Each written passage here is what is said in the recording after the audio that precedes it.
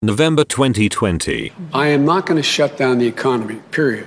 I'm going to shut down the virus. That's what I'm going to shut down. So that's ruled out. I'll say it again. No national shutdown. January 2021. Because there's nothing we can do to change the trajectory of the pandemic in the next several months. May. In light of the end that we've been talking about, there's a light at the end of the tunnel. Well, it's growing brighter and brighter. And it's July 4th. Let's celebrate our independence as a nation and our independence from this virus. We are winning the war against COVID-19. Our progress has been steady, and it's beginning to take hold. Today, CDC is updating our guidance for fully vaccinated people. Anyone who is fully vaccinated can participate in indoor and outdoor activities, large or small, without wearing a mask or physical distancing. If you are fully vaccinated, you can start doing the things that you had stopped doing because of the pandemic. We will rebuild our economy, reclaim our lives, and get back to normal. We'll laugh again. We'll know joy again. And we'll smile again. July. This is becoming a pandemic of the unvaccinated. And doesn't the air just smell so much sweeter without our masks?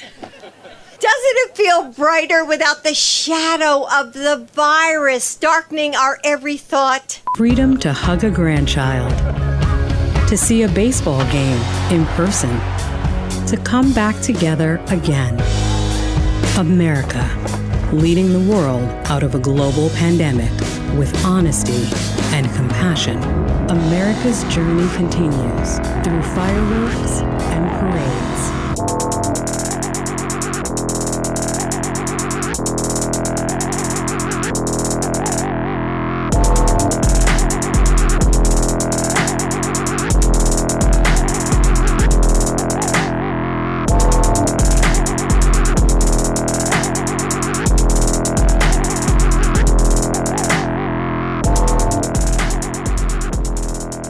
Welcome to the Death Panel. Patrons, as always, thank you so much for your support. We couldn't do any of this without you. And if you're listening to this and you're not a patron, support the show at patreon.com/deathpanelpod for access to all of our bonus episodes like this one. So here we are, rounding out the tail end of the second year of the SARS-CoV-2 pandemic, which has been a year that has felt like it's lasted a decade, personally. And for some quick perspective, on the day of this recording, which is December 13th, ABC News announced that the United States has passed 800,000 official deaths coded for COVID-19. So for over 50% of the Biden administration, we have had over 1,000 COVID deaths a day in the United States. Today is the 183rd day of 347 days this year, where over 1,000 people a day have died of COVID, which is like 53% of the year. So, you know, and in November, as op-eds were published saying that even experts were not willing to give up on the holidays to stop the spread of the disease, you know, encouraging people to gather together in person for Thanksgiving and travel, COVID was the third leading cause of death in the United States. And that's to say nothing of what it's going to look like in January and February. So again, thousands of people per day have died for over half of the calendar year. Yet even as we find ourselves very clearly in a huge wave of death, illness, and hospitalization caused by Delta and facing the probability that the Omicron variant will outcompete Delta soon, with the majority of cases in the US being detected in vaccinated people so far, by the way. The Biden administration has still refused to do anything other than pursue a vaccine-only strategy, even as they have refused to do anything to pressure global pharmaceutical companies to share their technology in order to help more vaccines get into non-rich countries. So it's been a long year of selfish behavior, gaslighting from the top, and abject failure, both on the side of policymaking and on public communication. And yet, somehow, I'm expecting that the year in review articles that we are now, it's a year in review comes earlier and earlier every year. You know, it's December just the 1st. Just like Christmas decorations. Right. And I'm expecting the year in review articles this year are going to be have the tone of like New Line Cinema presents this holiday season, you know, just sort of very blinkered view on exactly what's happened over the past year. One man. 2 mRNA vaccines. Yeah, exactly. And I've already sort of seen like a few, like the PolitiFact has like the Biden administration promise tracker, and like promise number 1 is like control the spread of COVID-19, and their rating is something like we're calling this one a work in progress. And so I feel like the obviously, like when we think about the year in review, it's often like this kind of high level assessment, not of like what has happened, but of what the president has said, because the president is now sort of regarded by the media as like the vibes guy, the vibes in chief guy. I would call this sort of like, it's like the John F. Kennedy disease. The idea that like it's, you know, you look like primarily at what the person says and the vibe that they sort of cast, and you forget for a second like exactly what the presidency is and what it does. And I think that leads people to be very confused about like where we are, what has Biden done, what has he contributed, what has he not contributed. And I think that when we look back through the history, like the episodes that we did and like the moments, there is like a thread that comes together, and it's a thread that really reveals something like pretty deep about the purpose of the presidency and like what the presidency is actually explicitly apparently not for, which is public health. Well, I think lest we get ahead of ourselves, though, we should be really clear. Listeners, you know, the Death Panel, we're not necessarily ones to do your sort of stock year in review. Yes, we're not kind of simply doing this for kicks, you know. I think the reason that we decided to sit down and have this conversation, which I think we're calling COVID Year 2, as kind of an echo of a really early episode that we did in like mid-March of 2020 called COVID Year 0, is to look at, I mean, there's, you know, all these factors that both of you just mentioned. I think people are pretty understandably confused about the state of the pandemic, how bad things are, why things are so bad. Even though obviously, you know, if you've been listening to the show consistently for the last year or more, you know that I think we've been pretty consistently saying at like every turn, things are not over, seems like things are going to get bad. And then unfortunately, things do kind of continue to happen a pace like that. But I think here's the thing. Okay. I want to say, especially because I think that we're going to unlock this in a week or so. Like, I want to say, especially if you're sending this to someone or if you're someone who is not a listener of the Death Panel, what I'm about to say may come as a surprise to you or may even make you angry, actually. It seems like this really pisses people off when you criticize the Biden administration's COVID response. Even the American Prospect just ran like something recently that said like it's like ineffectual to critique the Biden administration's like COVID that it was response or whatever. Pointless to criticize them. Yeah, which I is forget what they said, like pointless in the extreme. Because ultimately they're like the only alternative you have are these like raving psychopaths and lunatics. So right, but so here's the thing. Okay, so if it upsets you, I just want like we're gonna go through a timeline. We're gonna walk through what happened this year. The point of this episode is to talk through what the fuck just happened this year. Right. And specifically, at every turn, how many of the things that the Biden administration did in relation to the pandemic took things from bad to worse or blew opportunities that they might have had during windows that they could have taken advantage of. And I think it's the blown opportunities that, for me, looking back at this year, have really made me the most frustrated. Right. And I think the thing is, and again, we're going to... much of this episode, we are going to be laying out the receipts. So again, if you don't necessarily believe what I'm saying, continue to listen and we're going to lay it all out for you. Yeah. But because I think what took us to 800,000 deaths as of, the date of recording is not a story about Delta or other variants, though that's a component. It's not a story about anti-vaxxers. It's not a story about Republican governor holdouts or whatever. It is specifically a story about decisions made by the Biden administration who do actually have a lot of responsibility for what happened. And I think, it's kind of been hard to see unless you're paying really close attention. I think for all the discussion of COVID this year and for all the dominance that the pandemic has over the general discourse right now, so many people are still really genuinely confused about how we've gotten to the point where so many people are still dying. It's bewildering, and I get that. But, I think it's a really good time to reflect on how the last year has played out. It's clear that COVID is not going anywhere for all that people are talking about it magically transforming into a common cold that's mild. You know, a grown cat does not become a kitten again. That's not really how these things work, right? So, you know, the discussion around endemicity has really replaced the quest for herd immunity, which was the dominating narrative of the first year. So I think, you know, as we go into the second year, you know, it's remarkable that messaging like pandemic of the unvaccinated only started over the summer. And I think it's kind of things like that like, regardless of your politics and whether you agree with our, you know, takes on who's responsible here, like you have to stop and sort of wonder if anything at all could have been done differently to get us to a different outcome than where we are now. It's pretty clear that it could have. But also, I'm being generous, you know. I'll say too, we're not going to get to everything. If you want the long version of it, I invite you to listen back to every last episode that we released this year.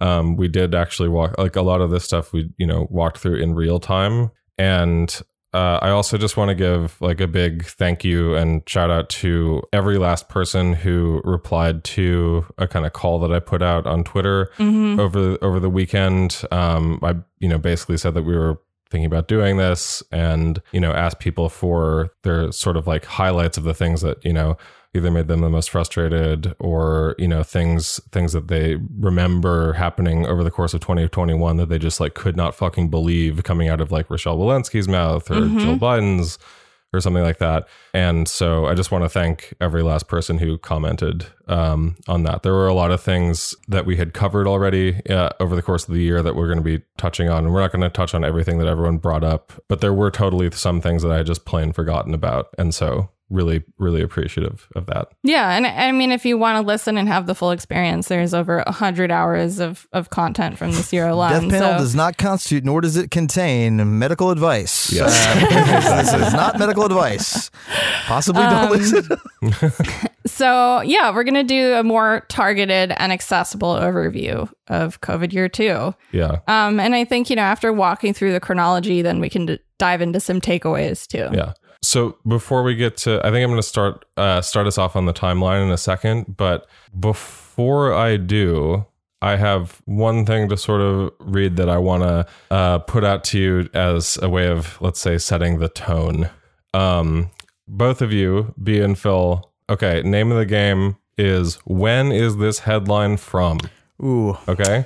Oh boy! I hate this I'm one. Read the headline. I know you hate when I know you hate when you when I hate ask games. You to play games, but yeah. So I'm going to read the headline. You tell me when you think it was posted. This is a headline from Bloomberg. Biden team fears virus surge imperils pledge to curb pandemic. Oh. Ooh, I'm going to say April. Okay. February. Try again. February. All February. Right. Who's okay? When else? But could it this also be? could be October or November or yesterday. Yeah. Do you guys give up? I'm gonna go with this week. I mean, I have my answer.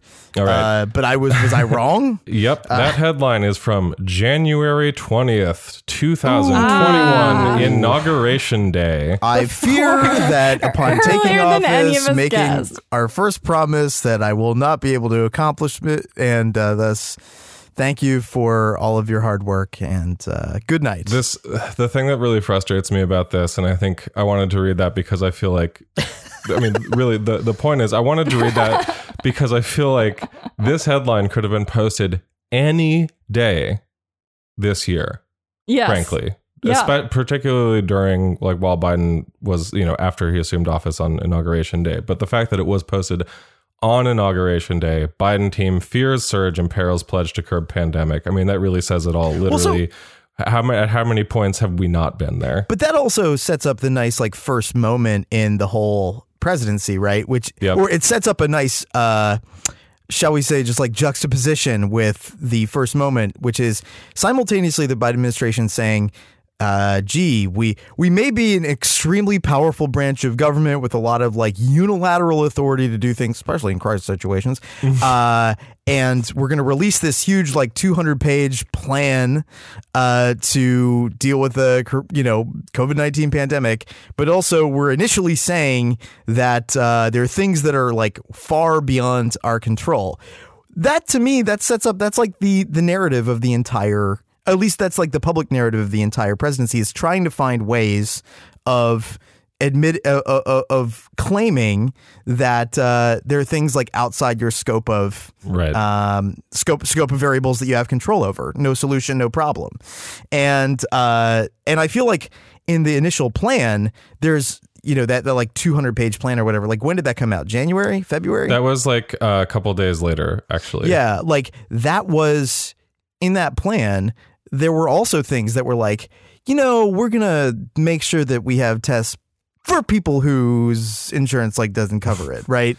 And like we're there are all of these. If you like read deeper into the plan as we did, like there are all of these things where it's like it's designed to look like this huge shift of focus from the like Trump administration, and again, to be the vibes president, that makes sense. Mm-hmm. But then when you actually look at what's in it, it's like actually, we're not going to change that much. Right. So I cheated a little bit because I said that wasn't, that I wasn't beginning the timeline yet, but that's basically where my timeline begins. So this, this is, I think, a really indicative headline from Inauguration Day. Obviously, the day before, January 19th, 2021, they do this, little candle ceremony. Biden and Kamala Harris like stand outside on the mall and like look at, I think it's like 400 candles, which are supposed to symbolize the 400,000 deaths at that point. Which, as of the other thing I'm going to do for this, just for listeners so that you have a sense of the scale too, is on certain dates or as frequently as possible, I think I'm going to call out the amount of dead on that date. So January 20th, we were at 414,090 deaths. So that's the beginning. They're setting the tone. They do, as Phil, you're mentioning, Biden administration comes in and they say that, they're going to make all of these kind of sweeping changes to the pandemic policy. There's all of these rumblings about, the CDC and other things like the NIH have been, there was the jettisoning during the Trump era of a lot of sort of general government officials from a lot of different agencies. And so there's, rumblings about that and how difficult it is to get these agencies like functioning for what they want to have them do, et cetera. But they do, they act relatively quickly to put out at least statements on what they're going to do. They, Phil, as you're mentioning, they put out this 200-page document of stuff that they're going to do in response to the pandemic.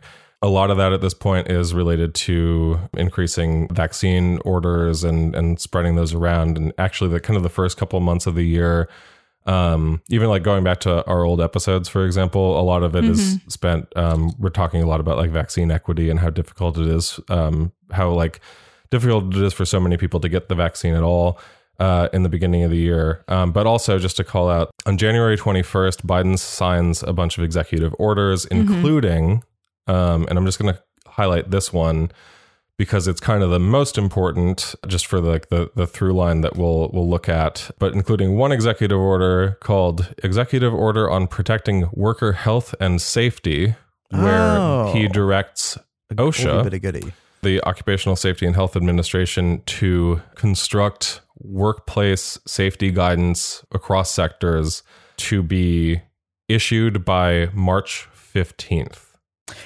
Which does not happen. I mean, it was around that time. The executive order happens. The OSHA guidelines are not released on March 15th. Right. And it's around that time, I recall, the many publications actually started printing that picture of Biden that you can see with him with the little cigarette holder and the little cigarettes. And he's like the FDR photo. Like yeah, exactly. The little FDR photo. So, big executive order vibes. Mm-hmm. So basically, they release this big pandemic plan. We actually have a episode. We do an episode on it. Not to put I'm mostly not going to privilege our position in this, but I will say, immediately we do an episode on it. Basically, I think February 4th that episode comes out, and it is our sort of like review of the steps being taken, at which it's one of the first of many times where we basically kind of say like, this ain't it. This is like not going to do it. Well, it's also like, it's interesting because, this whole big 200-page plan comes out, but what most people, by the time that plan, came out, failed to note is that Biden had already taken a public line that, differentiated himself from like Michael Osterholm, like the person, it was ostensibly like, one of the people on his transition team for coronavirus, and saying like, oh yeah, we might, depending on surges in the virus, have to like shut down the economy. Biden was explicitly like, we will not be doing that. Right, I don't know what this plan is going to say, but we're not going to be doing that. Yes, exactly. He says we're going to shut down the virus instead. Biden's quote in November of 2020 is, quote, "I'm not going to shut down the economy, period. I'm going to shut down the virus." Which, and can I do a little bit of foreshadowing here? Sure. Like, there is a reason why, if you look at outcomes compared to other like G7 countries, like U.S. like gross domestic product is at closest to parity with what it was before the pandemic, compared to like every other G7 country, and why our like outcomes are as bad or worse than the worst of the G7. Like this is why, right? The essential function of the presidency that Biden articulates in saying that before the plan is released, and people get in a way just mystified by the myth and ceremony of like the CDC and like the task force briefings and Jen Psaki and Fauci and, Zients or whomever, this like roving cast of characters. Before people become mystified by that, like Biden is saying it very clearly, like the function of the president is the stabilizer of the economic order in chief. Yeah. And it's absolutely. like, I'm like, whatever else I might do on the pandemic, we're not going to do that. And there is like taking that line, very specifically, very clearly, very early, is like, we are committed to jacking up consumer spending and, getting America back to work, which, as we'll say, like by reopening the spring, schools and businesses. Reopening schools was such a focus. And one of the things that we talked about early on is that, delaying, not putting more pressure on OSHA, not prioritizing the OSHA guidelines to come out sooner, right? Even as it was clear throughout the fall and winter that workplaces were a major driver of outbreaks. Yes. Think about the Tyson Foods situation. Well, and it had been clear the previous year. The whole time, right? Yeah, right. The whole time, in fact. And I think the hope was sort of like, okay, you have a change in administration, right? Democrats have the executive branch, the House and the Senate. The hope is that, we'll see some action on workplace safety. And March really felt like it was waiting too long, because at this point, when Biden comes into office, we're averaging around 3,000 deaths a day that week. Globally, it's at 14,600 deaths a day. This is the first largest peak of the pandemic at this point. And we go on to repeat it only a few months later, globally hitting like 14,000, like even after all these measures are in place, right? So, at this point, we're looking at a perspective of the pandemic where you need to act quickly, right? The implication is that the Biden administration was going to come in and act quickly, but they come into office and they start off with this foot of like, okay, in 3 months, we're going to hear from OSHA. Well, and then we don't. We don't hear from them until June, and then it's only for healthcare workers. We'll get into that. But, yeah. So I just, while we're still in early February, I want to give a quick shout out to friends of the show, Abby Cardis, Justin Feldman, and Seth Prins, who were among the only people like kind of with us in terms of being really adamantly from the very start critiquing the limited scope of the Biden pandemic response plans that had just been issued. So February 3rd, they co-author a op-ed in The Nation called Biden's Coronavirus Plan Will Not Prevent Death and Devastation. Holds up, unfortunately. They basically say that like in order to do the vaccine rollout properly, we have to talk about doing a shutdown. Like we have to fucking do it, like pay people to stay home, basically. And this is something that we talked about over and over during the really, most importantly, to give a chance for the vaccine to get rolled out without such a high level of community spread. Because the fear and the concern, right, is that if you are rolling out the vaccine at the same point when there is unchecked community spread, you're going to encourage selective pressure on the virus. You're going to encourage mutations. You're going to encourage new variants, and that it's not the ideal conditions that you want to be doing a vaccination campaign under. It's really much more effective to do a vaccination campaign not in the middle of an outbreak, right? And so there was a lot of discussion about this at that point, but that point completely was gone by March. Yeah. So February 12th, 485,000 deaths at this point. The CDC issues a school reopening document, sticking with one of the pillars of Biden's priorities, which is to, in the first 100 days, reopen schools. I'm citing this not because anything particularly super important happened on this date, although we did review that document in an episode that was posted, I think, February 15th, but specifically because show favorite Emily Oster is not pleased. Writing in the New York Times, this is also going to be part of it.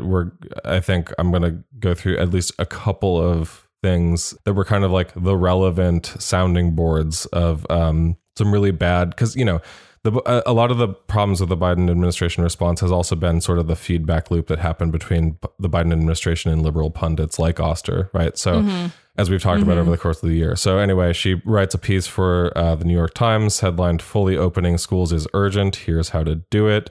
She specifies that the regulations on masking and distancing suggested by the CDC for schools is too extreme, that, quote, unvaccinated children in the presence of some COVID-19 should not prevent schools from reopening somewhat normally. All right.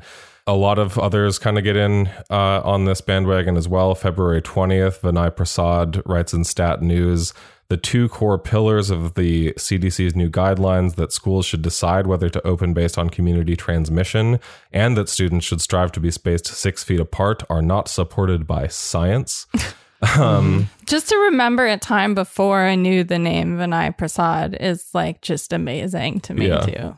Here's a nice little detail. That op-ed that Vinay Prasad releases, where he says that the CDC recommendations on school reopening are too stringent and not based in science, is published February 20th. What else happens on February 20th? We hit 500,000 dead. Nice. Oh, okay.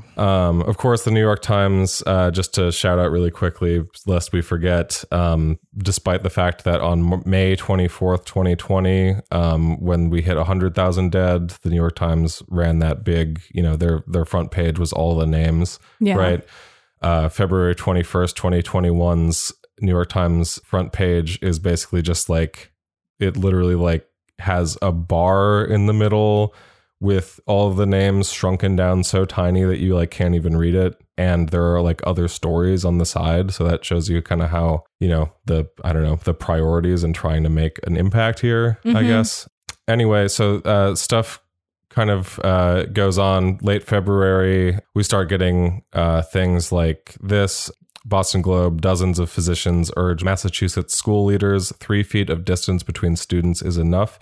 This stuff is all important to highlight because specifically, like, there was such social pressure on the administration, like from without the administration on reopening schools, and a lot of like business pressure basically to do so, specifically because how are you going to reopen and like how are you going to make people go back to work if their children are not in school, right? Exactly. So, we've talked about this stuff at length. March 10th, 532,000 dead. Still no OSHA recommendations. Still no OSHA recommendations, even though they are supposed to have been released 5 days from this date.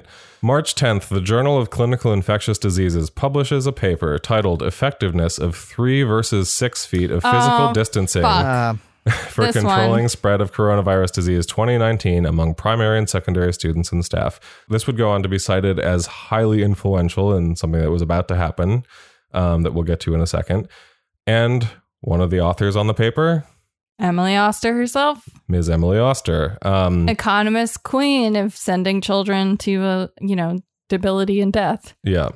Oster makes a little tweet thread about this study saying on March 11th, the day after, 533,661 dead, quote, "This data suggests schools can be open as safely with 3 feet distancing as with 6 feet.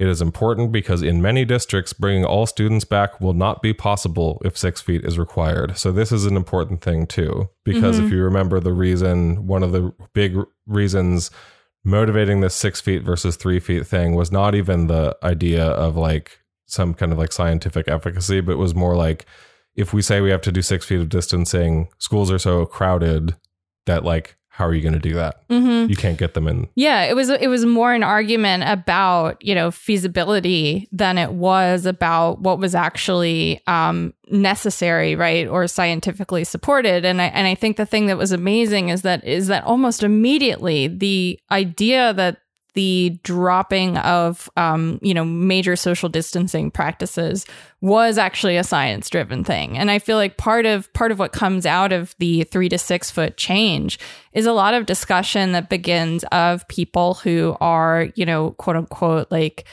addicted to lockdown and the resistance to changing this arbitrary guideline, right, which they say initially is because of economic feasibility, really, right? Like that we really don't have the resources to open schools with that kind of distancing in public schools in the United States because we don't have filtration in classrooms. There is not the kind of space.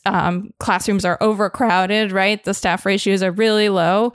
And that immediately is gone and pathologized as this kind of over anxious fear of something that's not supported by science, right? Yeah. When really it's like they said all along, they said up front, this is an economic priority argument, right? And it's actually there's a mirror. I think the thing with the school closing thing is like a bit amorphous because it's like guidelines. And so, like the Biden administration evades some responsibility there, or at the very least, they're like, well, they get away with like waffling a little bit, but it's actually mirrored in the way that they treat the OSHA thing. Yeah. So basically we're in March still, right? Yeah. So around March 15th is when, there's some news about OSHA like drafting some potential guidelines for this standard. And what happens is the chamber, U.S. Chamber of Commerce comes out and says, oh, yeah, this absolutely not. This is going to be like there's no way that they're going to get this like standard through. We're requesting meetings with Office of Management and Budget to stall this thing. And Jen Psaki asked about it a few days before, I think sort of like mid-March. She's asked like, do you think that this OSHA rule could potentially hurt businesses? She's like, well, we want to delay the process so that we can make sure that we have time to get it right. This is her quote. Oh, boy. She said the agency should, quote, have time to get it right. So you can see very clearly the administration is working like hand in glove with organized business. Well, and in just that decision, it's like it shows you who's prioritized. Mm-hmm. Well, exactly. Like, Absolutely. To get it right could also be to save a bunch of lives of people who are employed in high risk jobs. I mean, and it's important to note, like, does OMB have to take the meeting with like the chamber? Yeah, they take meetings. Do they have to delay the decision to the extent that they do? Absolutely not. OSHA is drafting text by that point in time in March. They could promulgate it at any time, but OMB is holding it up because it's decided that the concerns of like the chamber are more important than like workplace safety and health and like getting a standard in place. And again, to go back to Biden's statement even before he took office as president-elect, it's not just that he meant like we're not going to shut down the economy or we're not going to like have a lockdown of the sort that like maybe you might have seen like Austria reimposed like a few weeks ago. It's like we're also not going to do anything that might invoke the wrath of the U.S. Chamber. Right. So, and a lot of that stuff is not publicly acknowledged until June too, which like there's frankly so much that happens immediately before that too. So I think that's all that stuff is important to note as happening, simultaneously to these things. Like the internal discussions about this are absolutely happening at the same time as all of this. But we'll get to sort of what happens with that and then what comes to light about it too. Back to like mid-March. March 18th, 540,909 dead. Once again, Emily Oster. Emily Oster publishes her piece in The Atlantic. I just wanted to call this out as a significant signpost because I think it actually was kind of a huge turning point. Publishes her piece in The Atlantic. Think about your unvaccinated child. Classic. Like a vaccinated grandparent. where she says, quote, "The best available research indicates that families with young children don't, in fact, have to live like it's 2020 until 2022. Parents can go ahead and plan on barbecues and even vacations, et cetera, et cetera. Children are not at high risk for COVID-19. The central goal of vaccination is preventing serious illness and death. From this standpoint, being a child is a really great vaccine." But I think this shows some of the, stuff that has been sort of mentioned offhand a little bit, which is that like, because vaccines are starting to roll out, specifically, it's been some time since some of like the first people who were able to like get vaccinated have been told, go ahead and like kind of live your life. The masking recommendations are still in place, but there's all of this sort of like pent up liberal frustration basically about people continuing to tell them like you have to live with like pandemic restrictions. Right. Or something. I mean, this was sort of the beginning of the sort of new peak of the indignant, do I really have to wear masks outside now response when you barely had the vaccine rolled out to anyone. Yeah. And also, like the commentary, it's worth saying, the commentary on the risk of COVID to children, right? Like all of these assumptions and all of these points that are being made at this point are based on data from the first year when schools are largely closed. Yeah, exactly. And through late February, there were only 271 children in the United States who had like died of COVID. Yep. And about 700 plus more have died since Biden took office. And that really shows the way that this rhetoric changed. Right. Well, specifically outcomes for children. By like September, something like 500 children had died. Right. And now we are sitting at almost 1,000 yes. total. So it doesn't take a lot to figure out what happened here. Schools reopened. Anyway. Right. So that's March 18th. And I say this because some parts of this timeline are staggering to me. So that op-ed that we criticized to no end over the course of this year, the and unvaccinated people said we were being grandparent, too mean to Emily Oster. So that was March 18th. March 19th, guess who gets their fucking wish about CDC schooling recommendations? The day Emily after Oster. that, yes.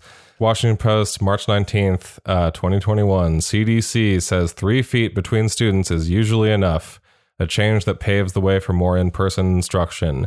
New York Times headline, usually enough. In a boost to reopening schools, CDC says students can be 3 feet apart. And then it says like literally I think one of the first sentences in this, the deck of the New York Times story is parents and school leaders celebrate new CDC guidance lowering distance between students to 3 feet. Teachers aren't on board yet. So there you go. Yes. Labor, everybody. Right. Because those darn teachers unions, they just don't want to do anything. All those teachers, they want to sit home on their butts teaching over Zoom instead of being childcare for a bunch of disease vectors in the classroom with no ventilation and no support from the administration, Yeah. March 30th, 551,000 dead. Rochelle Walensky tells Rachel Maddow on her show that vaccinated people cannot get or spread COVID. I mean, remember when we used to have like long arguments into the night with people about that shit? You know, the idea that people thought that we were being we were inspiring vaccine hesitancy by saying there is no data on transmissibility because it wasn't studied at that point. This still happens. Just today, I saw a viral tweet that is like people are quote tweeting and dunking on some like official in Canada or something who posted like vaccinated and unvaccinated people can spread COVID, and people are posting like I think the one like they're posting like Serena Williams and I can both play tennis. You know what I mean? Like it's like doing this whole like Michael Phelps and I can both swim, etc. or whatever. This is what I mean. Gaslighting from the top down. Yeah. Trickle down gaslighting. But it's essential. I mean, it's absolutely essential if you think about it in the context of the president being the manager of capitalism in the United States. Like right. that Exactly. is In chief, yeah. So the question is, it's like we had posed this manager, throughout. Please. Well, no, we had posed this throughout, right? Which is like how are they going to get away with ending the pandemic sociologically? And it was never like a lot of the initial like liberal hysteria was like, oh, Trump's just not going to they're just not going to collect the data, and they're just not going to report the numbers. And you would see the same thing about like Republican governors. But in reality, it doesn't matter if you report the numbers and you can explain them away. Yes, right? You don't have to do a epidemiological coup d'etat to make this happen. All you have to do is do what American institutions do so well, which is hegemonically reproduce the idea that everything is okay. And Americans more than happy to accept that, because what do we need? Vibes. When do we need them? Immediately. I mean, there are still people that are debating whether or not we're actually undercounting COVID deaths in the United States. Even when the CDC itself has come out and said we're undercounting COVID deaths, there's still people that will come into the comments and debate you saying we're overcounting it. Did they die with COVID? Or did they die due to COVID? Yeah. And this is the argument that Germany is also really embroiled in right now. So it's not like these discourses disappear after they dissipate in one country. Just like the virus, this shit moves around and recirculates. Speaking of stuff that has certainly gotten around and recirculated, I don't know if this is the sort of first iteration of this, but I think this is a very indicative moment right here. April 12th, 561,000 dead. And I think the sort of liberal angst about trying to get everyone a vaccine and then just get it over with, regardless of trying to do any other mitigation measures on top of vaccines, has crested to the point where Edward Isaac Dover writes in The Atlantic, AP's headlined, "Vaccine refusal will come at a cost for all of us." Quote, "Imagine it's 2026. A man shows up in the emergency room, wheezing. He's got pneumonia, and it's hitting him hard. He tells one of the doctors that he had COVID-19 a few years earlier in late 2021. He had refused to get vaccinated and ended up contracting the coronavirus months after people got their shots. Why did he refuse? Something about politics, or pushing back on government control, or a post he saw on Facebook. He doesn't really remember. His lungs do, though. By the end of the day, he's on a ventilator. You'll pay for that man's decisions. So will I. We all will, in insurance premiums. Bingo. If he has a plan with your provider, or in tax dollars if the emergency room he goes to is in a public hospital, the vaccine refusers could cost us billions," which is the beginning. Again, well, not necessarily the beginning, but I think really one of these pieces that kicks off a huge wave of this, now that the vaccine is a thing that we're assuming is the silver bullet for the pandemic and that more people have gotten, why not make people pay more in insurance premiums if they don't get it? Or why not just say, fuck them, fuck the unvaccinated, Yeah. You know what I mean? It's so interesting how early this does show up too. You know what I mean? It's so strange because I feel like whenever I look back through my notes for that I was using to prepare for this episode, and I'm just noticing new things that I'm like, oh, that is right before this thing, or this actually was months prior. I mean, in some ways, I feel like actually going through the timeline, I feel like we're still very much living in the twilight zone created by April, May, because absolutely. When not only is that something that, again, that's in April, here's another thing also from The Atlantic. So, when I've said many times on this show, the misinformation and bullshit perpetuated by The Atlantic is at least as bad as all of the horse medicine bullshit. This is what I mean. Yeah, May 4th, I'm sorry. The Atlantic is worse than the ivermectin shit. Hands down. I'll say that. May I'm 4th, happy to stake that. 577,454 dead. The Atlantic. I mean, we've had so many deaths since then. Jesus Christ. The liberals who can't quit lockdown. Here we go. This is what B was talking about earlier. Quote, for this subset of what is referred to by the writer as pandemic addicts on Twitter, for this subset, diligence against COVID-19 remains an expression of political identity, even when that means overestimating the disease's risks or setting limits far more strict than what public health guidelines permit, which is, I remember making fun of this on the show, and this is hilarious considering what is about to happen some 10 days later in terms of what those public health guidelines are and how they changed. Sorry to just run through that, but may I actually? Because yes, this please. is a really good one.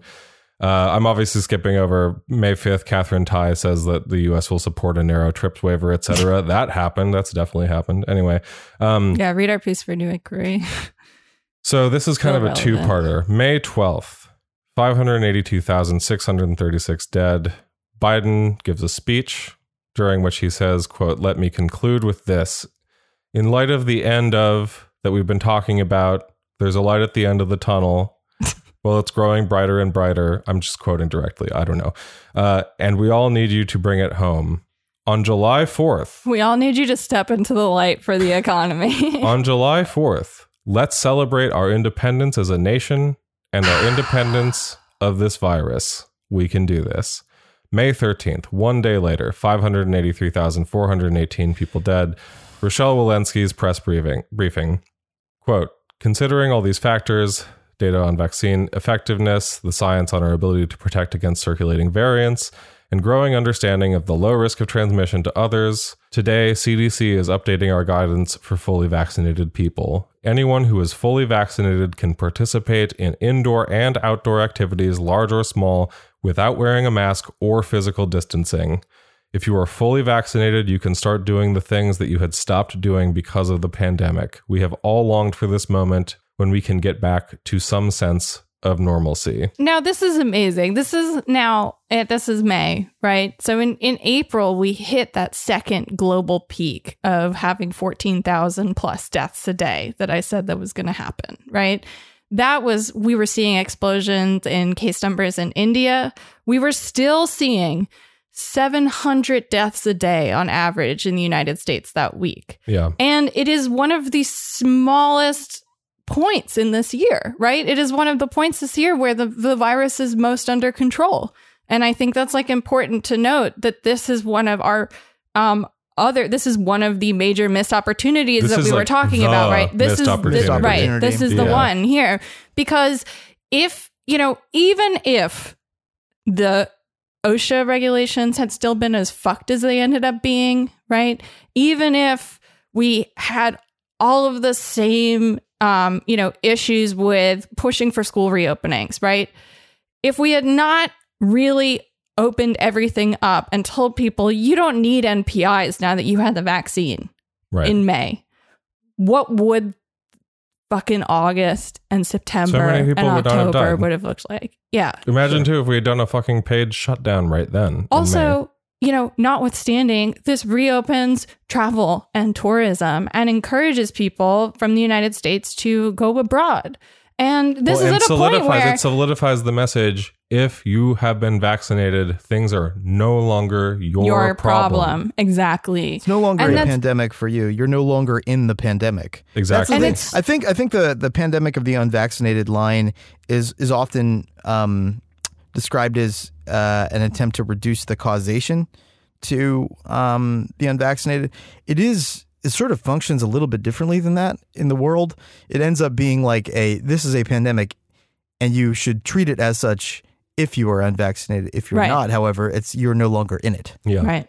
And this is what like Greg Gonzalez has been calling for like the past month, like the American fortress approach to pandemic response, which is the idea that all along we've treated the U.S. borders as some sort of like viral barrier, right? So that we can make decisions independent to like not only the context of like intrastate spread, but globally where cases are at, right? Instead we choose to do things like shut down travel to South Africa when they identify a variant through their like superior surveillance systems, right? You know, we've taken this punitive approach that not only pretends that, you know, the border is some kind of physical virus barrier, but also that we have taken action, right? But all of the actions that have been aggressive like this have been these sort of carceral, useless interventions that are way more about just, you know, optics than they are anything else. Yeah.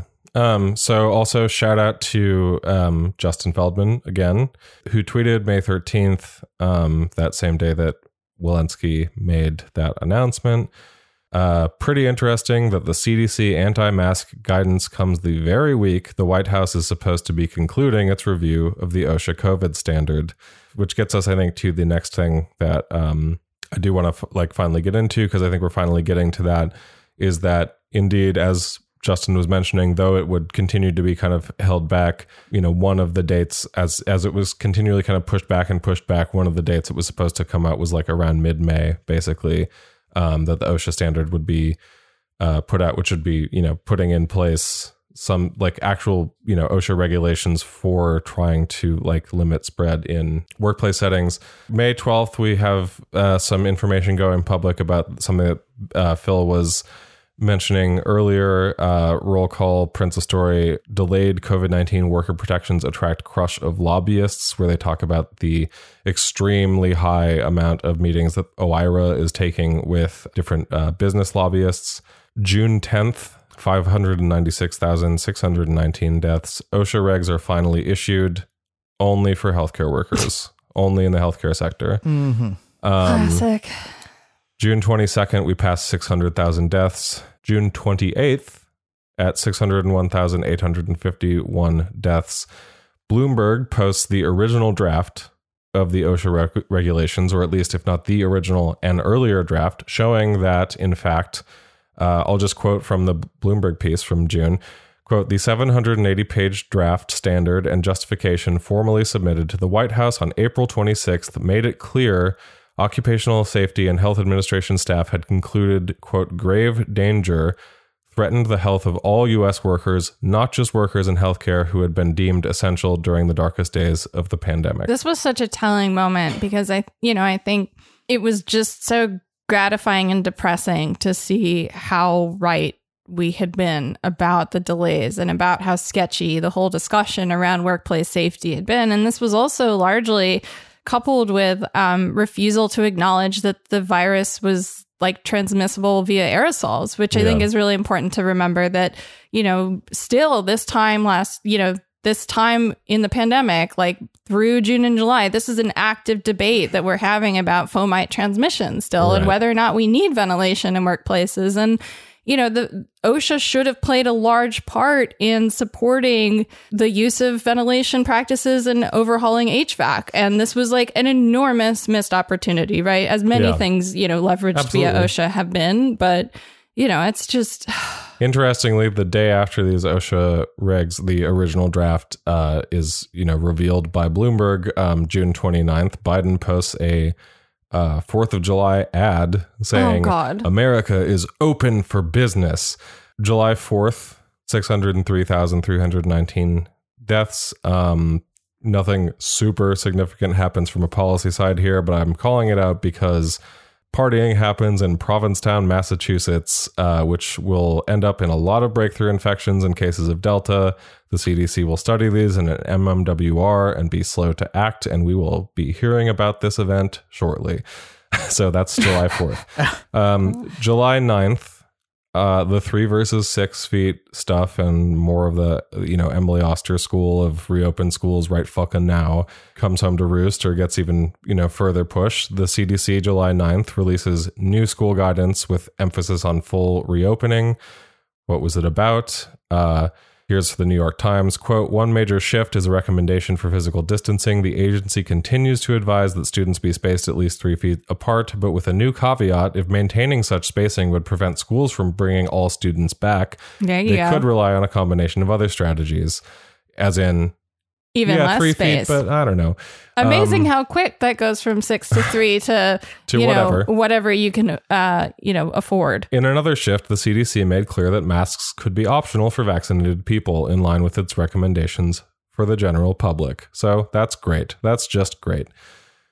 July 16th, very important day. 606,583 dead. Rochelle Walensky at a press briefing.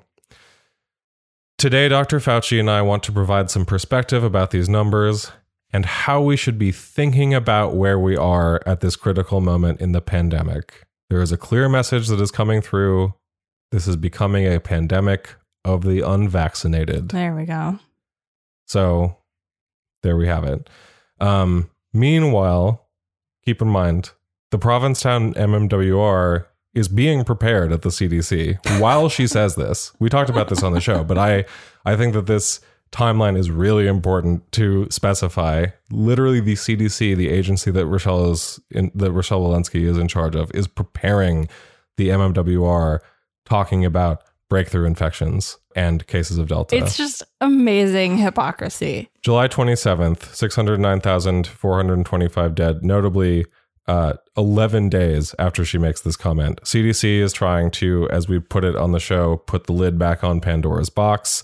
This is when the CDC reverses its masking recommendations indoors, even for those vaccinated, which I think just generally is, it's pretty clear that this was too little too late. Right. You know? Well, I mean, they shouldn't have done it in the first place is like the obvious they answer. Have removed the masking but I think yeah. it shows also, and it's important to show just how quickly things get out of hand when you roll back NPIs, because even though it actually didn't take that long for them to realize how badly they fucked up and try to roll it back, it still was too late. Yeah. Right? Because viral spread is exponential, and that seems to be a fact that no one in the administration is willing to admit publicly at this point still. Yeah. Here are two headlines from the same day. New York Times: as virus cases rise, another contagion spreads among the vaccinated. Anger. Fuck me. And this is, here's a quote from that article. As coronavirus cases resurge across the country, many inoculated Americans are losing patience with vaccine holdouts who they say are neglecting a civic duty or clinging to conspiracy theories. So, you know, once again, just saying things like a pandemic of the unvaccinated has fucking consequences.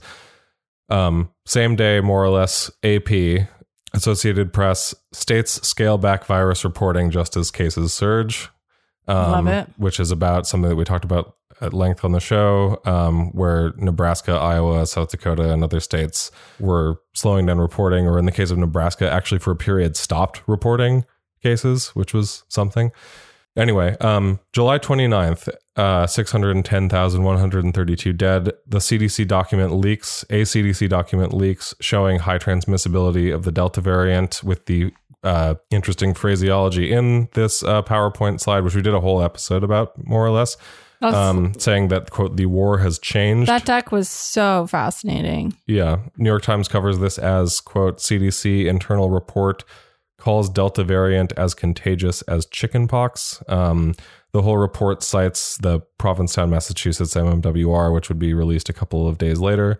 By this point, breakthrough deaths are also happening. I'll probably get to this later because this information doesn't come out until September 17th. But nevertheless, I just want to call out, while we're here in August, or while we're here at like the end of July and the beginning of August 5th, Walensky says in an interview that the data that they were referring to about breakthrough cases, or about like the idea that like the vaccinated can't get or spread the virus, was data collected January through June. So much less prevalence of vaccination at that point. Also, considering that the masking recommendation wasn't dropped until May, a very different world in terms of non-pharmaceutical interventions, the use of masks and other stuff like that. Sorry, I know this is like a lot. No, not at all. August 14th, boosters become the silver bullet, the new silver bullet. The Amazing Biden how quick that is. On the 14th of August, announces plans for vaccine boosters for all, perhaps as soon as fall. Obviously, as we got into on the show, and I won't repeat a lot of the stuff here because a lot of the back and forth is not important over what exactly happened there. But, they had planned to do boosters earlier in the fall, and clearly it didn't work out because their own advisory board said like, no. This isn't a really important one, but I thought this was interesting. August 19th. I mean, this is important, but it's not August 19th, Kaiser Family Foundation. Most private insurers are no longer waiving cost sharing for COVID-19 treatment. I want to highlight that. Okay. Yeah, go for it. This is very, very significant. And this fact is like very much glossed over. Like, in the broader assessments of like the Biden administration's performance on the pandemic, one of the big like lines that Biden sort of trotted out is like, no one is going to, go into bankruptcy for receiving treatment for COVID. Like everyone's going to be, like the whole pandemic has highlighted the importance of like building on the work of the Affordable Care Act and so on. And it's just like this moment where insurers are like, yeah, you know what? The fact that you're going to be paying like 10 to 20,000, perhaps more, for any sort of like COVID related stay in the this is just glossed over without any sort of like passing like consequence at all. And instead, what's happening around this time is the focus of the attention on the pandemic is shifting more and more to the economic recovery and like where the like return to employment is most sluggish. Yeah. Right. That's the line is that like some sectors are really lagging behind in terms of people's desire, willingness to return to work. And this is also the moment where, we're like mid-August, we're 2 weeks away from a bunch of pandemic protections just expiring. This is around the time that like rent, like the is incredibly obvious that like unless Congress acts, eviction moratoriums are gonna completely expire. They've already been like challenged at court. It's also the moment where the like extended UI is like very clearly gonna go out by September, and the main line that you hear out of like Jerome Powell, Federal Reserve Chair, is like, vaccinations have improved the pace of economic recovery, and but it's not just vaccinations, and like that's the thing that Powell like sort of neglects to note. It's not just vaccinations; it's the fact that the message from the administration, which is then being like reproduced over and over again, is safe to return to work, and like if you don't, that's in a sense your problem. Well, and if you don't, there's no program at all. Right. There's not unemployment benefits are expired. Right. So this is in general, the economy is beginning to recover. Like consumer spending completely like surges beyond where it was before the pandemic. Before, in 2019, it's way past that point then, which is very different than like EU, like countries in the EU and Japan. And it's like at that moment that like the shift becomes we're going to focus on like boosters, but also what the problems now are not what we failed to do, but emerging variants that, we can't seem to control or can't seem to get a handle on, which is actually a nice echo back to what was said, what the line was from the Biden administration on the first day after being sworn in, which is like, there are these variants that we might not be able to do anything about. Right. Yeah. And also it's crucial to note that in a lot of southern states by this point, schools are open already because school starts earlier. And throughout the summer, we had MMWR after MMWR that were really, looking at small populations of outbreaks among children in summer camps. Lots of summer camps had to be canceled. Kids were sent home despite testing regimes that were in place and the rollout of vaccinations among camp adults, right? We were still having these little outbreaks in camp, right? Yet that is not stood up as a reason to do any sort of additional interventions in terms of ventilation, masking, social distancing in schools. It has not given anyone pause in the administration, nor have they indicated publicly that they plan to walk back, pushing states to reopen schools. Yeah. And what begins to happen in the first week of September is we start to see a major uptick in infections in children. And the American Academy of Pediatrics recently basically had to sort of stop reporting the weekly case counts that they were reporting because data has gotten so patchy, right? And states have been reporting this less and less. So, the picture that we had in August, right, before we really reopened schools, showed us what we were going to experience throughout the fall. Yeah. And this is another major missed opportunity where there were clear signs that the CDC itself had been reporting in its own MMWRs that really told us that we were moving too fast. No, yeah. Right? I mean, back to school, back to work was like the worst possible thing you could do. Worst possible thing that we could have done. And I think this is really important because we're getting to now, I think now that we're in like mid-August, early September, I think, this is obviously very recent history. This just happened. But also I think that, I don't know, I experienced this fall. So many people, I think even, people who had been working remotely for a long time, certainly like kids who had been taking school remotely, including some universities, et cetera, like went back in person for the first time. A lot more people were like forced back in person again than even had before, obviously acknowledging that a lot of people never were doing remote stuff and were like constantly in the workplace the whole time, obviously. But like it was, yes, the worst possible thing that you could do to just sort of mass say, okay, everyone back to school, back to work at the beginning of August. And it is no surprise, as we talked about really at the, in the beginning of the fall, it is no surprise that we are where we are now. But still, it is upsetting to me to look back to this recent history and think, okay, so like September 10th, right? 657,997 dead. We are at that point back to the 1,000 deaths a day territory, basically at or around there. And the Biden administration has just let, as Phil was talking about, a bunch of pandemic benefits programs expire or general protections expire. And, we're seeing all of these horrible indicators. And what does Biden say on September 10th? Quote, "This is a pandemic of the unvaccinated," 2 months after Walensky first said it. And it's still been, many people said it in between. Obviously, I'm just saying he's still saying it in speeches 2 months later. "This is a pandemic of the unvaccinated, and it's caused by the fact that despite America having an unprecedented and successful vaccination program, despite the fact that for almost 5 months free vaccines have been available in 80,000 locations, we still have nearly 80 million Americans who have failed to get the shot."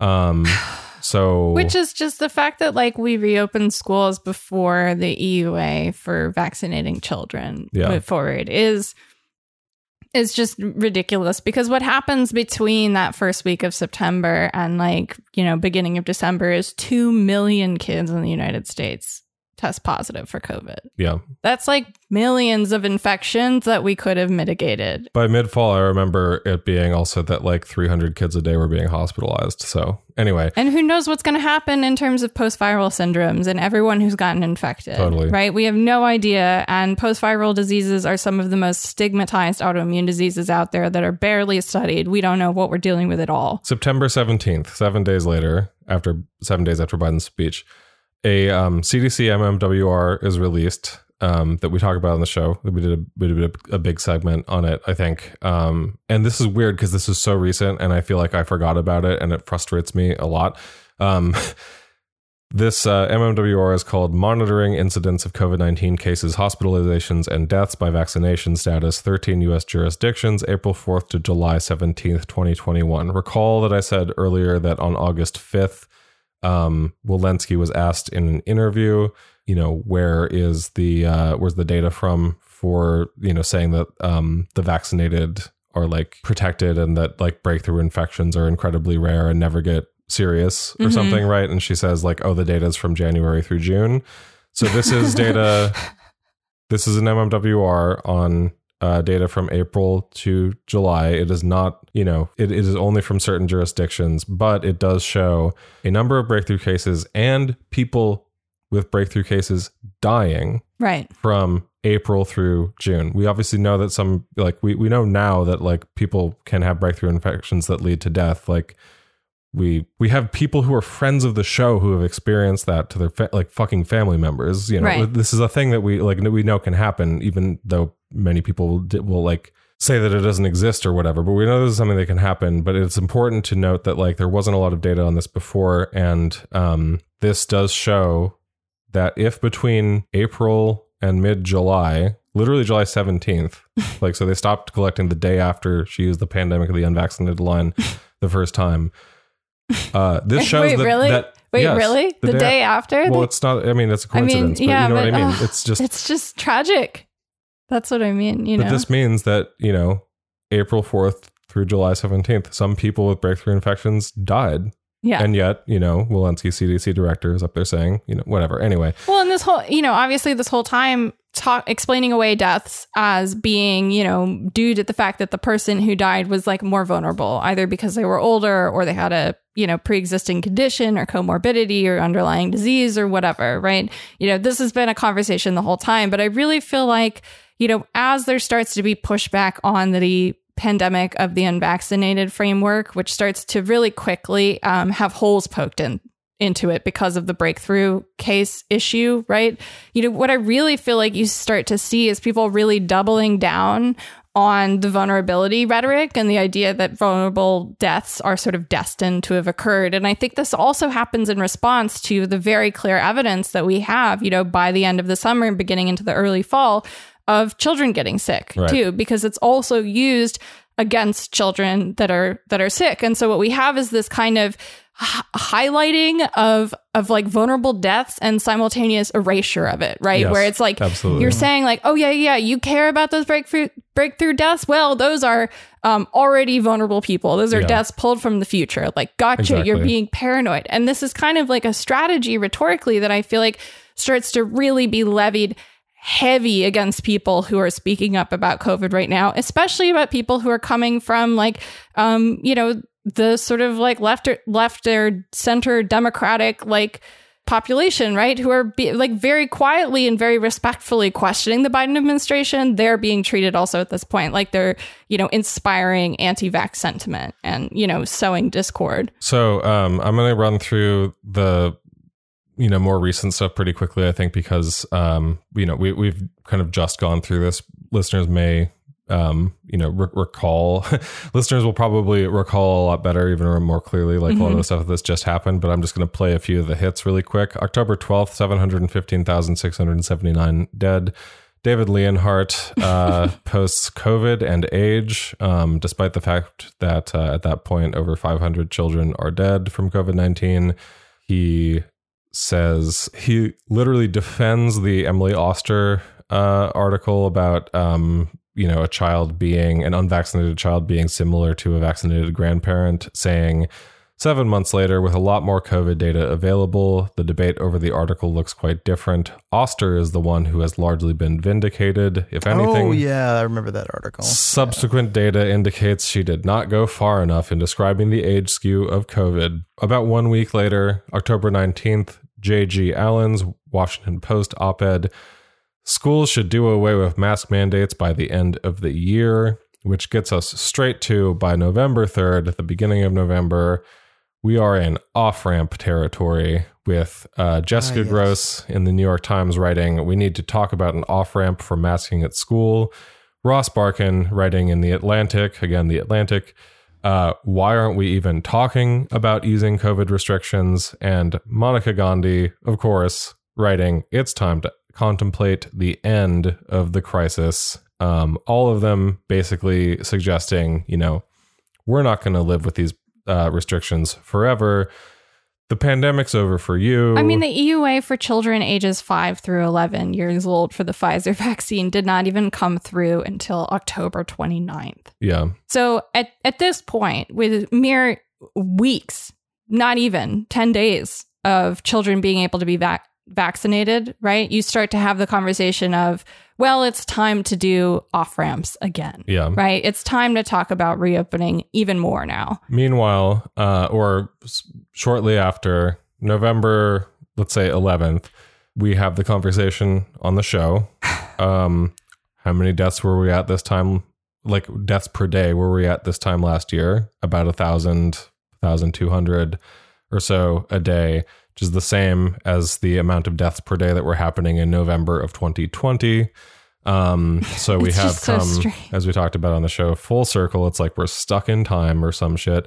While we're having that conversation on November 11th, the Omicron variant is sequenced in Botswana for the first time. So that's fun. November 29th, we do our Omicron episode. November 30th, we talked to Justin Feldman about his paper. Everyone, that's a recent episode. Everyone should go back and listen to that, but if you haven't. But and significantly, one thing that comes up in that is that week, roughly that week of November 30th, or maybe the week prior, if, according to, as B was mentioning before, the CDC's own estimates of how common underreporting is of COVID deaths, that week is probably the week that we pass 1 million COVID deaths in the United States. Although, as we've talked about at the top of the show, it's the official figure is only 800,000 currently. I'm just putting this one in here for posterity. December 7th, Washington Post headline, Omicron seems to cause milder illness, Fauci says. I'm just putting that there for, this time next year. And anyway, that brings us to today. Today, on this day of recording, official death toll has reached 800,000. Of those, as of September 6th, 2021, 514 were children. As of December 11th, 992 were children. We are back over 1,000 deaths a day. We have not moved forward. We have moved backwards. I will remind you also that while we were at 800,000 deaths as of today, on Inauguration Day, we were at 414,000. So that means not only have we overtaken, there was that thing a few weeks ago where, people, I think, reacted with shock that we had overtaken the amount of COVID deaths in 2021 compared with 2020. Not only that, but shortly, probably by the time, if we've unlocked this, probably by the time that this episode is unlocked, it will be the case that there will have been more deaths under Biden since he took office than there were cumulatively over the course of the pandemic under Trump. And I think the thing that's the biggest indictment to me, and what makes me the most frustrated when you see stuff like what we mentioned at the top, the American Prospect piece that said, it was absurd to even criticize the Biden administration here, is that so many of those deaths in children happened under Biden. And not a single expert I have seen comment on changes in the biology and in the fitness of variants has said that they think that the variant has, become more transmissible in children. This is not even being discussed, right? Some people have talked about variants being more transmissible in general, right?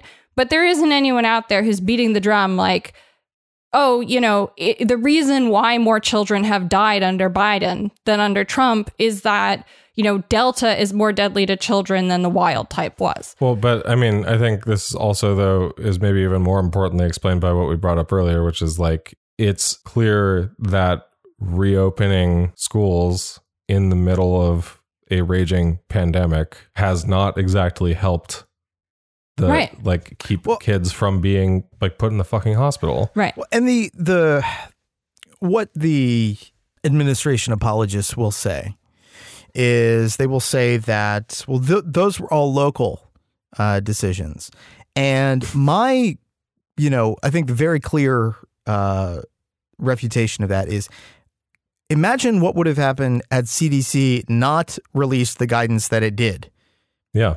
Which, I mean, if you have been to school board meetings, and I'm not, even talking about the crazy ones, it's the normal ones where people are looking to that guidance to make decisions about, what's happening. That's all they have, right? And that shapes the guidance that state and local health departments put out. It is a keystone of management, and it really does, even though it's a very decentralized approach to sort of regulating public health in the United States, the CDC does still play an important and keystone role in suasion on these things. I mean, that had a huge effect. I don't think that you can discount that at all.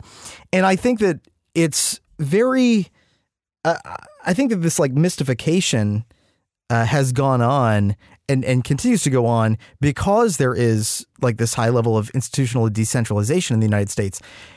Just because that's true does not mean that the powers of the executive branch are not vast. They are vast in terms of their ability to marshal resources. There are wartime level executive emergency powers that can be invoked to do that.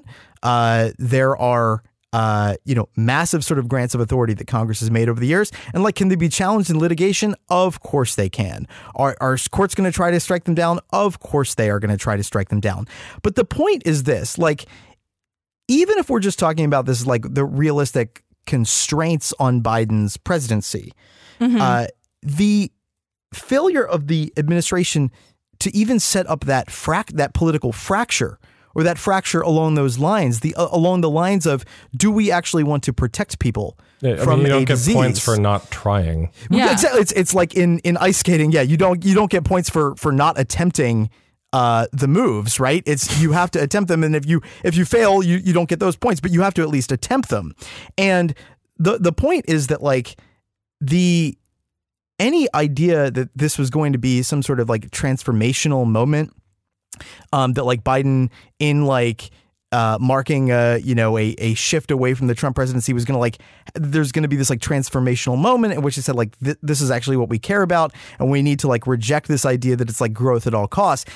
Like, that was purely about vibes, and all of the people who wrote those very glowing prospectuses for the administration at the beginning, there are things that like the American Enterprise Institute put out at the beginning of the pandemic in 2020 that were more far reaching than what the Biden administration has done. Let that fucking sink in for a second. Sickening. Absolutely but that sickening. Illustrates to me why it is, and like, to say nothing of the fact that the left media, such as it is, has largely treated the pandemic as something that's like the remainder in long division. They're just like, we're just gonna like put that aside for a second. But like, I think it is significant that the general approach to talking about the Biden administration on the sort of mainstream and even center left has been one of pure vibes. One of the idea that like it's the rhetoric that matters. It's the sort of tonality and the direction that the administration is setting rhetorically that matters, as opposed to what actually they do. And I think even the focus on the CDC is like a little bit, people see the CDC as if it's like the sun, and it's the thing like casting the light on Earth. Right. The CDC is the moon in the presidency, right? The light that's like it gives off a reflection of where the real source of power is, which is in the economic management functions of the presidency, and the CDC is reflective of those functions. And you can see this like very clearly when people talk about the birth of OSHA, even back in the 70s and 80s. The initial thing that people will always say is like, well, it's really Reagan that like gutted OSHA. It's really Reagan that led to this huge like retrenchment in like the regulation of health and safety standards of work. Not thinking about how really after 1978, Carter went full bore in an assault on OSHA. It didn't release any new regulations after the the cotton dust standard. It instituted cost benefit analysis in OSHA. Even it didn't do it as a requirement, but as a guideline. It like set the plinth for what the Reagan administration did. Was it different stylistically? Did they have a more pro-labor OSHA administrator? Yes, they did. Did they actually do a couple regulations, including the cotton dust standard? Yes, they did. But overall, what mattered is not what was happening at OSHA. What mattered, what was happening in the actual institutions that, through the executive branch, run the economy or manage like crises of capitalism, which by 1978 we are emphatically in. And when Biden came into office, we were also in. And if you look at everything Biden has done as being oriented towards the pandemic, it makes no sense, right? There's none of the actions seem correlated at all. If you look at it as a set of decisions that are about economic management, it, at least in a very short term, narrowly rational, systemic defense sort of way, it does sort of make sense, because what are we doing? Like, we're generating, a resurgence in household spending. We are pushing people back to work. And even if growth is sluggish in terms of the job market, we can at least, that becomes not the president's problem. That's like a problem of the workers. Because the story, because the story that we just heard, or the story, that I just kind of told, is basically one of the moment that you have any sort of inkling of a possible opening for either like things are slightly there's like some metric that is showing slightly better, or where you can at least, as we were talking about before, explain certain things away that are inconvenient to that same narrative, then like that is seized upon immediately as a moment to, as you're saying, Phil, like do the pro-capitalist economy thing, right? To like just aggressively reopen as much as you can to make sure that kids are back in school so that their parents can go to work, to make sure that like such and such restriction is either lifted or just like made even further non-existent, because so many of these things were just like very loose before, right? The only reason that you do that is if, like you're saying, your priorities, it's like this dual thing of like, clearly your priorities are in the management of capitalism, but also it is clearly, what I feel like I hear over and over in this story is like people who have no idea what they're even doing. Yes. Not in a bumbling way, but I fundamentally do not believe that they understand how bad every decision that we just talked about was. Right? No, I don't think they do. I think that this is certainly a problem but I think it actually goes a little bit deeper. So like one level of the problem is, okay, there are crises, but they don't, they're containable as long as you can learn from things, as long as you can learn from your decisions. Okay, well, what if you like refuse to learn from your decisions? Well, that's bad. Right. That's bad. But at the very least, there might be other people who see that you don't learn and then are able to like intervene at that point. What makes it even worse is it's not merely that you don't learn, it's that you actually believe and have an architecture for pretending that you have learned in the absence of having learned anything at all. And there is no profession in the world better at this than management consultancy. I mean, this is, and I think that this is a really important point in like the history of capitalism, is like this particular class of people who have, who surround the administration, who staff it, and who outside of it interpret its decisions for the world, belong to this sort of quasi profession with its series of rhetorical gestures and sort of sets of understandings about the world. But like Jeff Zients is like a perfect example of this. He starts his career at like Bain Capital, and it's not merely that he cannot learn why would it be a bad idea to have a testing strategy that isn't somehow like everybody gets tests sent directly to them, and we are able to like draw data from that source, right? It's not merely that. It's that he has a rationale for why his position of not doing that and instead just saying like, we're going to require people to like get reimbursed in their insurance. He has a rationale for why that is better. And the way that he says is like, well, it gives people like multiple access points. We want to give people as most access points. Now, of course, any person like listening to that, that's like context-free grammar, and it doesn't make any fucking sense. But in that, sort of rhetorical like culture, epistemically, like it makes apparently a lot of sense. And thus, even internally, it's harder for other people to hold him accountable. He doesn't, there's always somebody that says something stupid in meetings, even people with like lots of power. And when that person says that stupid thing, they don't necessarily get their way as long as there are other people in the room who recognize it as fundamentally stupid. The problem occurs in which everybody is in the room, person says the stupid thing, and everyone else in the room also believes the like cosmology of the world in which that thing is not stupid, but in fact very smart. And so like, not to get too much into like sort of corporate psychology or like org behavior side of this, because I think the broader thing is in fact structural, and the Biden administration is no different from any other executive branch in terms of the fact that it worships at the altar of capital and not anything else.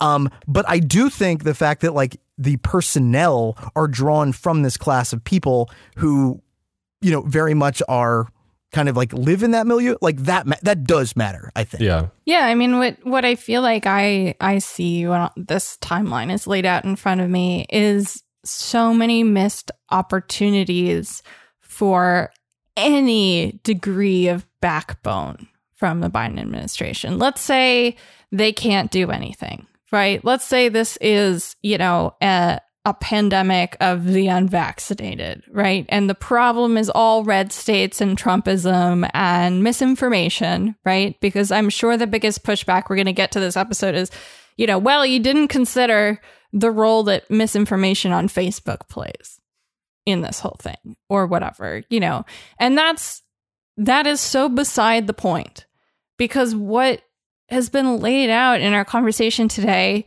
is over and over and over again, after almost no pressure, right? Pressure that occurred in these op-eds, right? These kind of like liberal media op-eds, these, the pages of The Atlantic, right? Once the tiny little bit of pressure came in to roll something back from the op-ed crowd, right? The Biden administration simply could have dug its heels in and said, not quite yet, right? Even if they had done nothing more, even if they had let all the pandemic protections expire, including UI, including any of the things that they absolutely shouldn't have let expire. If they had just simply said, not yet, to, two of the requests made by the op-ed crowd, right? We would have been in a completely different scenario, let alone if they had stood up to everything. Well, and by businesses, not just the op-ed crowd, but like the reverse is actually a really important counterfactual that is in some ways the point of focusing on this narrative that we just went through, which is that, let's say all of these decisions were set in stone, but the things that are the whatabouts, right? Like anti-vaxxers, entrenched Republican governors, Facebook or whatever, et cetera, vaccine hesitancy, politically divisive times and culture. Yeah, whatever explanation you got, right? Whatever explanation you have to defend the Biden administration, even if all of those things were removed, many of the, if not all of the individual decisions that we talked about and just went through were still bad decisions. Yes. And still would have led to more infections and more deaths because of those decisions, not because of what happened from without them. Right. And yes. And honestly, here's to me what is clear that the Biden team has been banking on this whole time is that in the vast majority of vaccinated people, when they become infected with COVID, they will not be able to differentiate that from a cold infection, right? They are betting on the fact that if they can get the vast majority of people vaccinated in the United States, that people will stop noticing when they get sick and they won't feel bad when they spread it to people and kill them, right? Because ultimately... Or even know. And they certainly won't blame the administration. No. And then it's blame the individual, of course, right? Yeah, blame the unvaccinated. Should have been washing your hands more, right? Which, like, absolutely, we should all be fucking washing our hands a lot more. But we can't hand wash our way out of a pandemic, right? And we're not going to pandemic, right? We're not going to be boosting our way out of this one either. Unfortunately, we cannot continue to rely on vaccine-only strategies as if, we have to do this with our hands tied behind our backs. We don't need to pull ourselves up by our bootstraps and struggle on here. We have tools that we employed during the first year of the pandemic that should have continued, that would have really been a lot of help here, right? But this kind of insistence of, well, we need to like return to the bare minimum of protection at all times, right? As if any additional precautionary protection measures that we could be taking in a proactive stance, like we ask people to do and think about with their own frameworks of their own individual health, right? We're so committed to preventative health in this country. You would think, right, that there would be room for a framework for discussing NPIs and masking as a preventative measure, right? Culturally, it's used as a preventative measure in all sorts of societies, right? And among communities in the United States, like chronically ill people, many of whom have been masking for years, like myself, because, you know, the fact of the matter is prior to the pandemic. Now that you have to say that now that the pandemic has itself lasted years. Yeah. It's uncanny, right? And the fact of the matter is that rather than take any precautionary approach to this, it has been pursuing this purely aesthetic, lean version of a pandemic response that is never, ever erring on the side of a little too much precaution. And I think that sort of desire to appear to be lean, to appear to be sort of handling it offhand with as little mitigation as possible, right? And the suppression of data that has had to happen in order to maintain that picture, and the sort of things that have gone into maintaining that picture that are honestly like authoritarian gestures of top-down power, right? In terms of messaging and crafting and really telling people that your experience is not valid and your embodied experience of this pandemic is not relevant, right? Which is sort of the message to medically vulnerable people all along, is that, you know, who gives a shit if you get sick and die, right? Yeah. You don't matter to our society. Who cares if these children died because they were medically vulnerable? And I think they really all along have been betting on the fact that if they could just get enough people vaccinated, people would not notice getting sick. And the fact of the matter is, though, like, that just fundamentally shows how they don't know what the fuck they're doing, right? Well, because we can't predict, we can't depend on viruses to behave at all. But this is the thing, is that, like, let's assume for a second that you don't buy my Marxist analysis of my structural analysis of the presidency. Okay, let's assume that you're like your standard issue, like lib, you believe that the purpose of institutions is to, like, you know, to do self-legitimation for the structure of government that we are supposed to have, like democracy or whatever the fuck we have. Even in that world, what the Biden administration has failed to do has actually undermined like, you know, the one thing that is supposed to, like, on like a legitimacy level, like, perpetuate the idea that, like, yeah, government can solve some problems sometimes, right? Even that's, like, destroyed, right? In the service of doing one thing and one thing only, which is compelling us to consume and to produce. Like, that is where the thing where it's like, yeah, you know, okay, are there, like, authoritarian trends in the United States, like, on the rise that, like, you know, creep me out? Yes, like at some visceral level. But also it's worth recalling that, like, authoritarianism doesn't always look in, you know, people don't wear uniforms. They don't, you know, necessarily shout nationalist phrases. Doesn't always look like Trump. You know? Yeah, sometimes it looks like Emily Oster. Right. It like, and I think we've known this for a while. It's like authoritarianism has changed. It's not, you know, it might be very conducive to, like, bottom up, like, fascist movements, sure, but, like, actually what it is about is being able to compel people to do actions, to take actions that they would not ordinarily do, to have thoughts perhaps that they would not ordinarily have, to have thoughts that actually are very highly contrastive with their understanding of what they can see in front of them.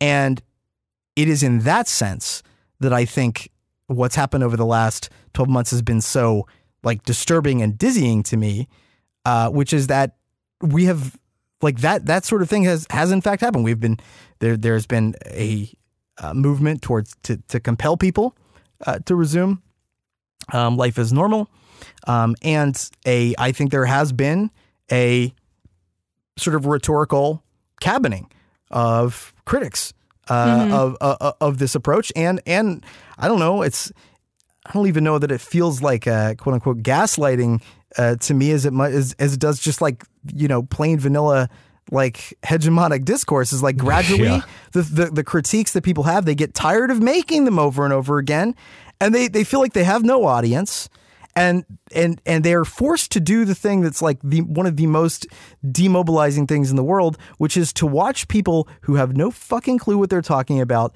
in many different institutions, media, academia, officialdom of Washington, not just say dumb things, but be praised for saying them. Yeah. That is that is the thing that feels like incredibly disempowering. That sounds to me, those last few statements, like a personal year in review. That sounds like my year in review. Yeah. Watching that shit happen. But I think it's the case for a lot of people. A lot of people have been forced to watch these things, been forced to look at the way that other people have to endure these things, and to have the idea in their head implanted there that maybe they're being overly wishful about what could have happened, how it could have been otherwise, or the idea that maybe they're just being a crank. Yeah. And I think it's a horrifying sort of mental kind of gymnastics that you have to go through. Absolutely. Yeah. And, I think with that, I want to say thank you from all of us for sticking with us this year. Mm-hmm. Thank you to each and every one of our patrons, each and every one of our listeners. We are, it's been very, frankly, I'll just, I'm going to be, it's difficult. It's really difficult. I got to be honest. Like, this has been a hard episode for me. I'll just say personally, this is very hard to go through this. This has been alternating between really difficult and extremely aggravating. Also doing the research for it was, and frankly, looking back and seeing, I was telling B this last night, but I look back on we make these outlines for the show, these, like stuff for each of us to kind of like look at and think about, stuff that we kind of want to make sure to reference maybe, or just, so that we kind of know what we're talking about. Just like a shared internal document. And going through, I can see stretches where I'm like, wow, I was like depressed. Like no one was fucking listening to this shit. And we're just like screaming into the void about this stuff. You know what I mean? And it's like, it's hard because I don't know. I guess all I'm trying to say is that we really appreciate all the support. I feel like as frustrating as all of this is, it has felt very important to do. And I think look forward is not the right word for it, but we're going to be here in COVID year 3. So this has been COVID year 2, everybody. And, we're going to keep seeing what happens. I will say though, let me just give you a preview of COVID year 3 from friend of the show, Jacob Bacharach, from a post that he did on Twitter in January. This is, I found this, sometimes I put tweets on the outline. So like I found this going through old outlines and I was like, hell yeah, this is, but yeah, I think anyway, this tweet from friend of the show, Jacob Bacharach, really says a lot of what I would expect from COVID years 3 and onwards, really. It'll be like HIV AIDS. A combination of prophylactic treatment and post-infection intervention will render it functionally non-existent for the top 50% in rich countries, while in poor communities and countries it circulates with varying severity for the next 50 years. Yeah. Yeah. Anyway. Yeah, I mean, I'm just incredibly grateful for getting to do the show because I feel like it's been hard to tell if I've been like more sad or more angry this year as a consistent emotion. Like, it's like and you were both. Yeah. No, and I think it's been really important to me to be able to channel this into like talking about it on the show. And, I think the discussion around parallels to the way that, the sort of tail end of the making of the end of the HIV AIDS epidemic is a really good parallel. And I think it should be a really stark warning about the fight that we have ahead of us too, which Right. I think it's, you know, it would be remiss of us to pretend like it's not uphill. But also, like, what good fight is ever downhill? Well, and also, but this is the thing too, like the narrative that we just went through, even the simplicity, literally all we did was put 2 and 2 together all afternoon just on this recording, right? Mm-hmm. And frankly, I don't think I should have been the one to have to fucking do that. Yes. It sucks that we had to do that.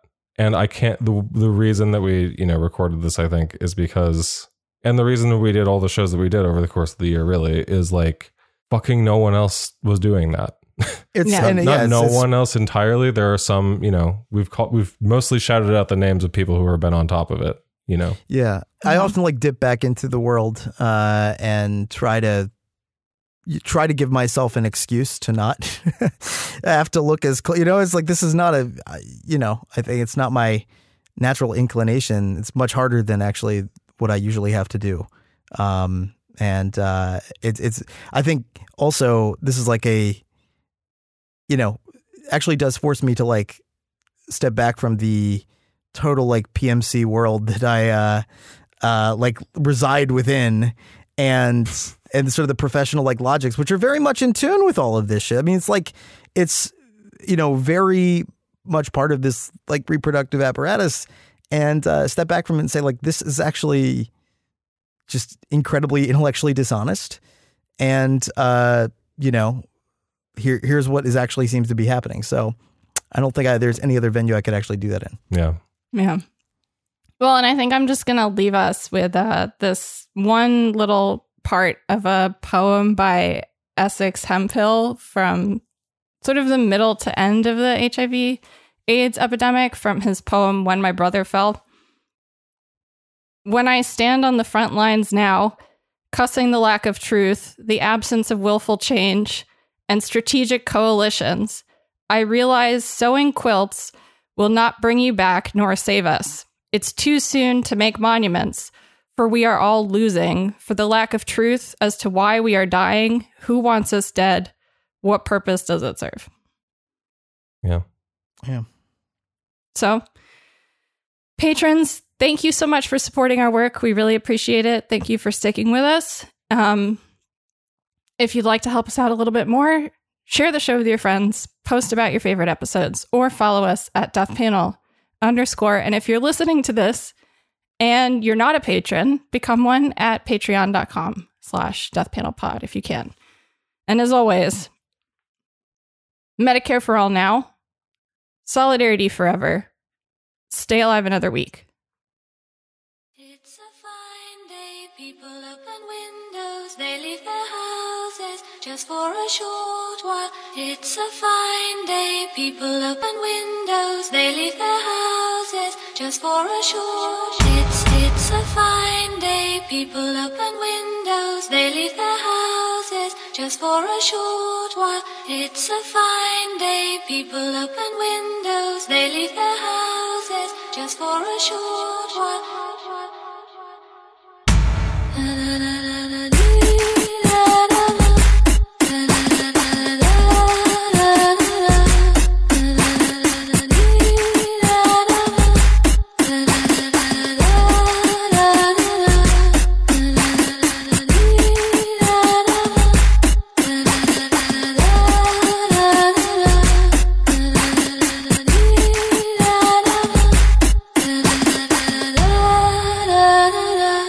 It's going to be a fine night tonight. It's going to be a fine day tomorrow. It's going to be a fine night tonight.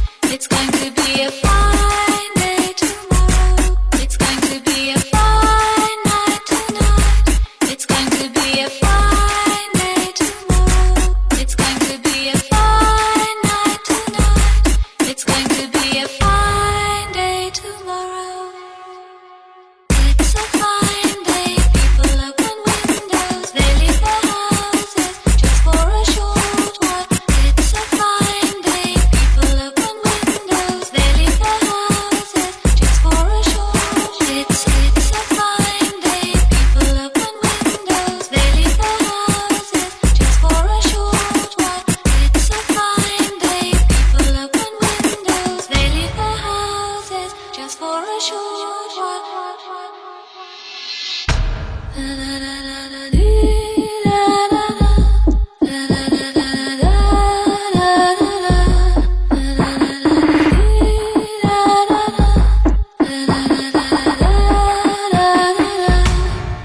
going to be a fire.